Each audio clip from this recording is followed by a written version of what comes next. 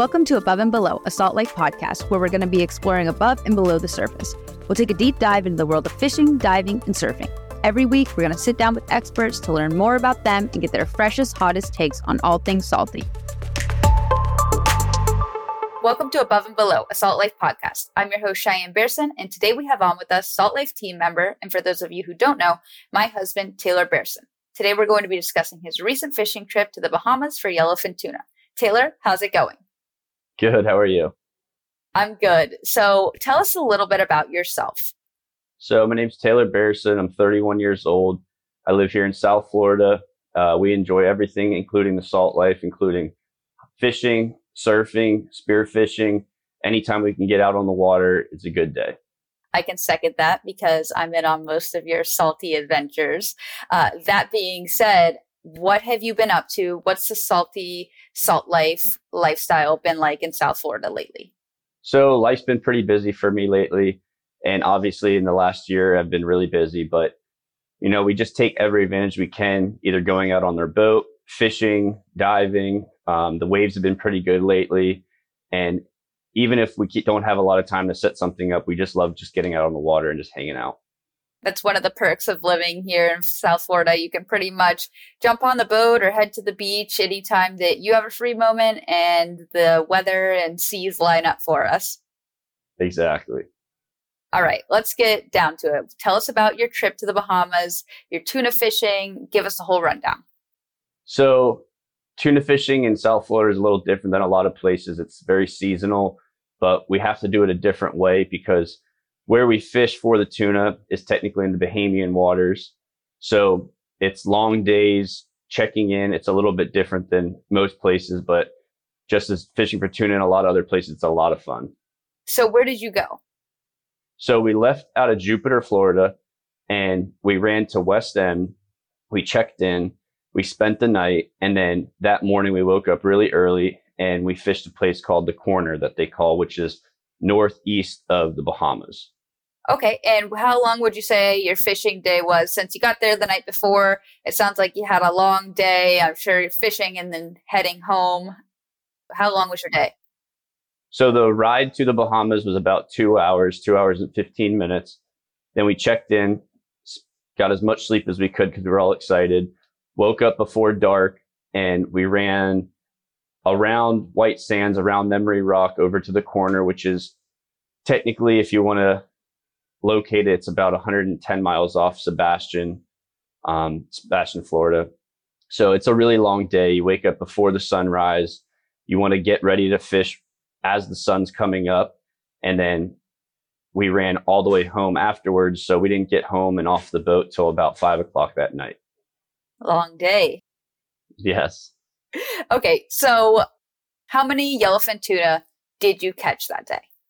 Well, you and the boat. So that day, the boat caught 6 yellowfin tuna. Ooh, that's a lot. Yes, it was a good day. And what would you say the average size was?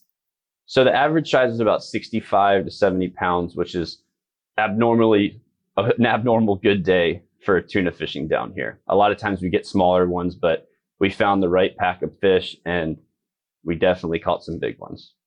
So for you guys listening, I was not on the boat that day. Unfortunately, when I go, we do not catch that big of yellowfin. So when Taylor sent me those pictures, I was so excited, but I can't lie. There was a little bit of, dang, I wish I was there, FOMO in me as well. We wish you were there too. So what was your personal best that day? And what was the boat's personal best that day? So I caught about a 65 to 70 pounder. The biggest fish we caught that day was about 80 pounds, which for us, we were really excited because, like I said, we were going over there just hoping to catch some fish. And that was the biggest one of the days, about 80, 85 pounds. So you said yours was how big? 60, 65 pounds. What were your emotions reeling that fish up? I mean, that's got to be a heck of a fight. Well, I caught the third or fourth fish. So the bigger fish was already caught that day. And I watched everybody else reel theirs in, and I definitely knew I was in for a battle. So when I got on the rod, it's pretty much a race against the sharks out there because the sharks follow the tuna schools. So I knew you really couldn't have any emotions when you were fighting the fish. You just knew you had to crank as hard as you could. The real emotions set in once the fish was on the boat and looking at the size of the fish and knowing that you succeeded for the day. So I was really, really excited. So it was just straight up crank, put your head down and crank as hard as you can, go time for that fight. Yeah, just keep the sweat out of your eyes and just keep cranking, because you don't want to be the person on the rod that loses the fish. Yeah, definitely. Little pressure. How long was your fight? So the fight was only like 15 minutes, 15, 20 minutes. But like I said, we were using really heavy tackle, and you can't really baby the fish in because of the amount of sharks. So what we do is we use a heavy tackle, heavy drag, and we would rather break the fish off than lose the fish to the sharks. Okay, how bad were the sharks that day? So usually the sharks are really bad. Usually the fish are schooled up and they're eating the bait. The tuna are the bait for the sharks. So usually the sharks are pretty bad. We got really lucky and really blessed that day, and we didn't lose a single fish. But you always have it in the back of your mind that the sharks are lurking. You guys were giving it your all to get those fish to the boat. Oh yeah, sore arms, sore backs. So you briefed a little bit on you were using heavy tackle, but can you give us a full rundown of your setup, everything from your gear, your bait, the kind of rods and reels you were using to get these tuna in, especially in a 15-minute fight? That's a big tuna to get up to the boat that quickly. Yeah, so the night before we went out with my friend, we talked about it. Most people use 50 wide stand-up tackle. And we decided we didn't really want to mess around, so we broke out the 80 wide bent butts. We were spooled up with 80-pound mono with 80-pound leaders, all wind-on leaders. And we knew that if we hooked a fish, we didn't want to risk losing it. So we were using some pretty heavy tackle. Seems like 80 was the magic number in this equation. Yes, that's what got the job done. What about gaffs? Did you have to have a big, heavy-duty gaff to get these in the boat? Did you guys have a Tuna door, or did you just hoist it over the side? So we had multiple gaffs. The big secret, though, is, as many tuna fishermen have found out the hard way, if you try to gaff one of these fish while they call them green, which is still alive and full of energy, you're going to regret the decision, and you're probably going to straighten the gaff. So we had multiple gaffs. I don't know if it was 3 or 4, but after battling the fish on the big rod and putting so much drag on them, usually the first person that gets close enough to the fish gaffs it with a decently big gaff, but as the next person putting another second, third gaff into the fish trying to get them. And we didn't use a tuna door. We just heaved them over the side. Okay. So basically you, as the person fighting the fish, were you able to get in on the gaff as well at the end, or was it just the other people on the boat were sticking it as fast as possible? Yeah, no, the guy on the rod is just on the rod. We were fighting him out of the gimbal. So the person on the rod is solely committed to that rod. So by the time the fish gets to the boat, their arms are noodles. You got sweat pouring off you. You're out of breath. So you're thankful that there's other people on the boat to get the gaff shot. Okay, good. As soon as the fish is gaffed, you're running to get a glass of water. And what was your procedure once you got the fish onto the boat? What did you guys have to do to it to make sure that it didn't spoil? Because that's a big fish exerting a lot of energy for those 15 minutes, heating up its body temperature. And over in the Bahamas, even in Florida, we know that the water temps aren't all that cool. So what'd you guys do to cool it down? So as soon as you get the fish on the boat, we don't mess around with pictures or anything, because our biggest concern is keeping the food quality good. So you immediately bleed the fish out. You cut the gills and you slice right behind their fin and bleed the fish out. We brought 400 to 500 pounds of ice in the front fish box. You never know. You might not catch anything, but you might catch fish like we did that day. And you'd rather go prepared with as much ice as you can just to keep the fish cold. So after bleeding the fish out, you immediately put them in ice, and we make an ice slushy, they call it. So a brine solution. So you put the ice in the fish box, you get it loose, and then you put a couple buckets of seawater in it, kind of just to get it slushy. And then you have to immediately submerge the fish to cool it off. You can't let them sit in the sun. Okay, so that's good. And how long did you say you would wait for our listeners who might be going out and doing this? They do this, but they're also really excited to get their picture while the fish is still colored up. How long would you say you had to wait to get those temperatures down? So the thing about a big tuna like that is once you get it in the boat, they're still alive and they're a lot stronger than you think. So once you bleed them out, you can take a picture with it. But the goal for us is just get them as fast as you can in the ice. But you can take your picture, you can hose them off, clean them off, take a quick picture, get them on the ice. But we let them sit in the ice for at least an hour before we took them back out because we continued to fish. And the thing about the tuna fishing is when the bite is good, you don't have time to take pictures because you want to catch the next one and the one after that. So we kind of took pictures once the bite died down. That's good to know. So just keep going while they're hot. And how do you find the tuna? Is there a certain depth or bottom or something that you're looking for in order to really hone in on their territory? Yeah, so we're fishing the canyons offshore. And what it is, it's just big drop-offs in deep water and the Gulf Stream. And you don't really fish a specific spot like you're bottom fishing. But what you do is the night before you get up online and you look for temperature breaks, kind of to sort of locate the differences and the current changes in the eddies. And once you get close to that location, you turn your radar on. And we actually use radar to find the birds because the birds follow the tuna because they're blowing up and eating bait fish. So we actually use the radar to find the birds to help us find the schools of fish. Okay, and I don't think, at least I don't remember, did you tell us what you were using for bait? No. So for bait that day, we're using either naked ballyhoo, which is just a rigged ballyhoo on mono leader with a single hook, trolling behind the boat, or we were using a rigged ballyhoo that we rigged on the way there with an islander or like a flasher skirt on top of it. Okay, did you have to use any kind of additional teasers or anything like that, or were you just fishing the ballyhoo?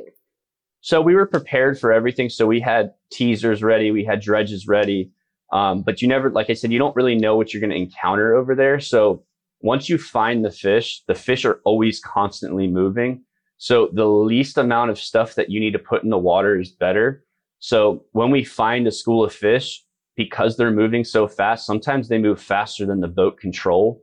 So sometimes you put all your baits in the water and the fish swim off and with the birds and the bait and everything else. So you have to pull everything back in and try to position yourself in front of the school of fish. So we were using as least amount of stuff as possible. So we were trolling 4 rods, 2 in the outriggers and 2 on the flat lines.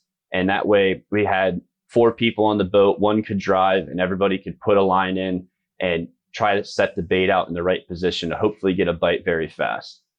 How long do you think it took you to get your first bite? Were you having to go in and out with the rods and the ballyhoo and everything? So when we got over there, it usually takes a little bit because we're about 40 to 50 miles from land. So you're looking for the birds. So obviously the birds wake up, they have to fly, find their own fish. So it took us about an hour to mark the first pack of birds. And it's kind of a catch-22 because you want to keep running looking for the birds, but you know they're still on the way to you, hopefully. So once we found the first pack of birds and put our lines in the water, it was only about 5 to 10 minutes before the first bite. Oh, really? Okay, so that was pretty instantaneous. Yeah, so because you're in the middle of nowhere, there's really not that much out there other than dolphin, wahoo, and tuna. And the first pack of birds we pulled up on, we actually saw it look like Nat Geo. The big yellowfin tuna were skying out of the water. So we knew we found the right school. We just had to get the right fish to bite. When you're talking about birds, is there a specific kind of bird, a frigate bird, a seagull? I mean, what kind of bird are we talking about here? I'll be honest, I don't know what they're called. We call them tuna birds, but they're not frigate birds. You'll find a frigate bird every once in a while, but that's not the ones that we're looking for tuna fishing. We're looking for, they're like the size of a seagull, a little smaller with a little black head. And they range from 4 birds in a flock of birds to 100 birds. So that's what you're looking for out there. And they're funny because when you get up on them, if the tuna are deep, they'll all be sitting in the water with their head in the water, and they're actually looking for the fish as well. Wow, they have a little built-in goggle system. Yeah, I wish I had that. Me too, but I don't know the name of them either, but I do know the kind of bird that Taylor's talking about because when we do it, I'm always on the lookout for them. and they are very cute little birds. So Yeah. look for the cute birds. If you don't know, when in doubt, they're cute. They kind of look like a small little seagull. With a little like buzz cut. Yeah. So what kind of bait were these birds eating to bring the tuna up? You kind of have to, like all the fishermen say, match the hatch. So out there in the canyons, you don't really know what they're eating. So when you go out there, there's such deep water, the fish can go all the way to the bottom, all the way to the surface. And what they'll kind of do is they'll corral the bait fish that they find. That day, they were eating flying fish, little flying fish. And then towards the end of the day, we found when the fish kind of spread out, they were eating the little fish on the little bait fish on the seaweed patches. But the really cool thing was once you brought the fish in, a lot of times they were spitting up squid. So they were obviously down deep, and at nighttime they were eating the squid that were coming up from the deep water. And it's always cool to see what they're eating. How interesting. So nighttime, they're down cruising the deep for the squid, and then earlier in the day, they're up on the surface eating those little bait fish. Who knows? I don't know. I mean, maybe. I mean, some, like, you think in the daytime when it gets super hot out there and the water's really hot, maybe they go down deeper, and that's why the bite dies off fairly early as the sun comes up, and maybe all night they're eating squid. But I feel like it's always a little different. You know, that's why you have to be ready with the squid teasers and everything else. And luckily that day it was fairly simple. They were eating flying fish, so our ballyhoo looked close enough to the flying fish that they were eating them. Have you ever tried squid for fishing for them? Have you ever dropped down a squid, like a frozen squid? So in the Bahamas, you fish for tuna two different ways.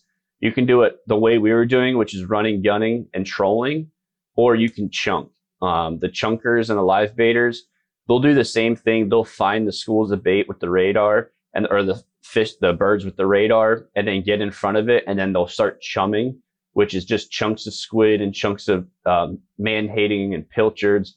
And they'll try to bring the fish up their chum line to them so they can float back a hook. And when I've done that before, I have used squid, but the squid is kind of soft, and I feel like the chunks of fish just work just as good.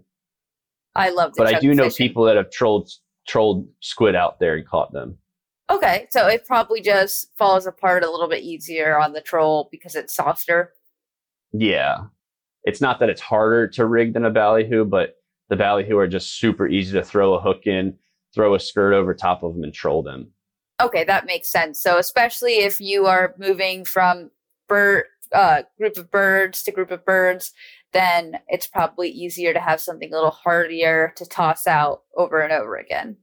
Definitely. And we troll because you're trying to keep up with them. A lot of times you're trolling a little faster than you normally would. So you're speeding up to try to get in the right spot, and you're slowing down, and you just don't want to risk putting a half beat up squid in front of a tuna fish before you're ready for them to eat. And they look at it and they think something off with that bait. How often do you need to change your ballyhoo out? Is there a telltale sign that lets you know, hey, it's time to change it? Or do you just do it every great once in a while? How often are you changing these baits out? So that kind of depends on how serious you want to be.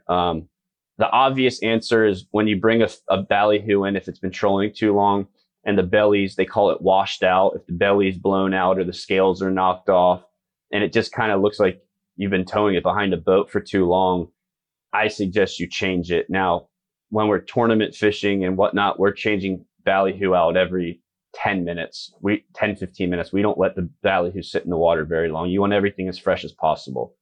So you got to think when the tuna see a flying fish, most of the time that flying fish is healthy and it's running away from them.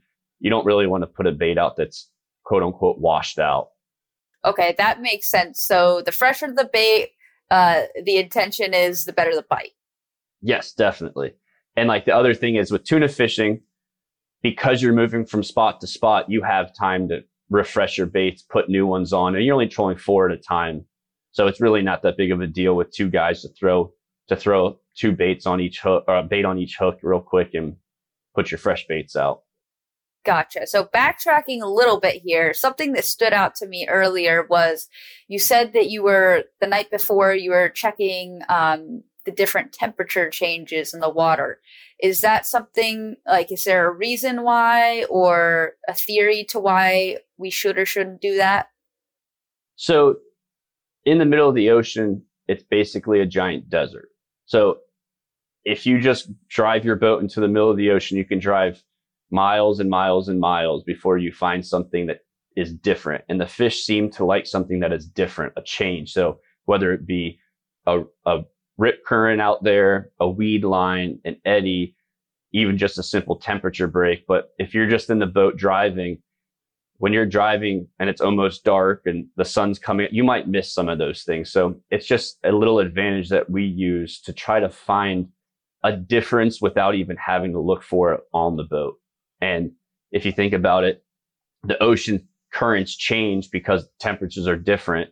And a lot of time you'll have warm water pushing on cold water and it creates currents. And then the currents collect the bait fish. When the bait's stuck in the current, they have to work harder to swim. And those big predators can swim up and they can corral them a little bit easier and get to them. So that's kind of why the fish tend to congregate on those current changes, temperature breaks, weed lines like that. It's a little oasis in the desert. Those are some good tips to know, because even just those little tips, little tricks, seems to compound interest and help you have a better success on your catch or your day or your size of the fish, amount you catch, whatever it may be.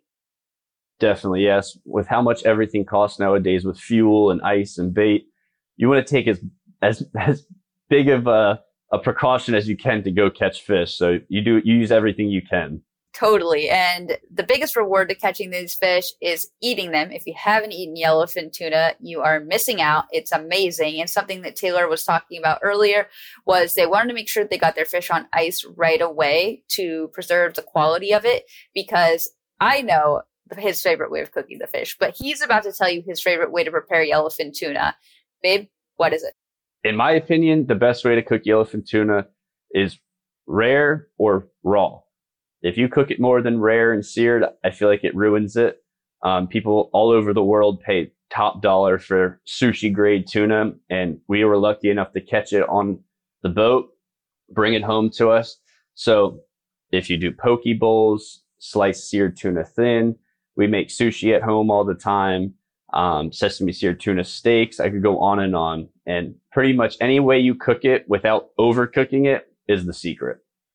What is your favorite? My personal favorite is when you cut it really, really thin, put it on a plate, you put it in the freezer, and then I think you put some lime on it. Is that what it is? Yeah. So I'll take a nice loin and I slice it thin, and then I squirt a little bit of lime or lemon juice on it. I put it in the fridge just to get it nice and cold, and a little wasabi, a little cocoa aminos or soy sauce. That's the way I like it. You were saying that you use the loin. Is there certain pieces that you use that are better for certain ways that you're going to prepare it? So like the top shoulder of the yellowfin tuna is what most people think is the best, but a lot of people in different parts of the world really like the belly meat. The head has a big chunk of it in it that is really tasty, but for the average person, if you take a fresh yellowfin tuna that's cared for properly on the boat, it doesn't really matter what part you eat. It's all really good. Do you recommend freezing it before eating it raw?